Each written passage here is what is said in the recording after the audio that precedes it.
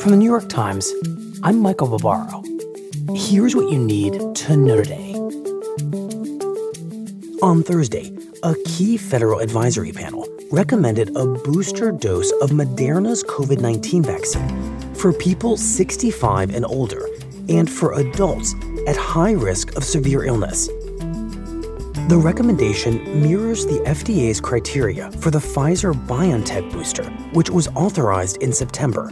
But in the case of Moderna, the panel recommended a half dose of the vaccine for the booster, which may limit its side effects and make more doses available.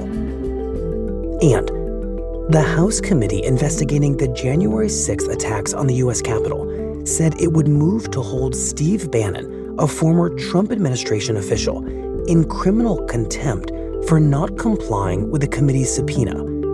Bannon has refused the committee's request to turn over materials related to January 6th. By holding Bannon in contempt, the committee hopes to discourage others from defying its requests.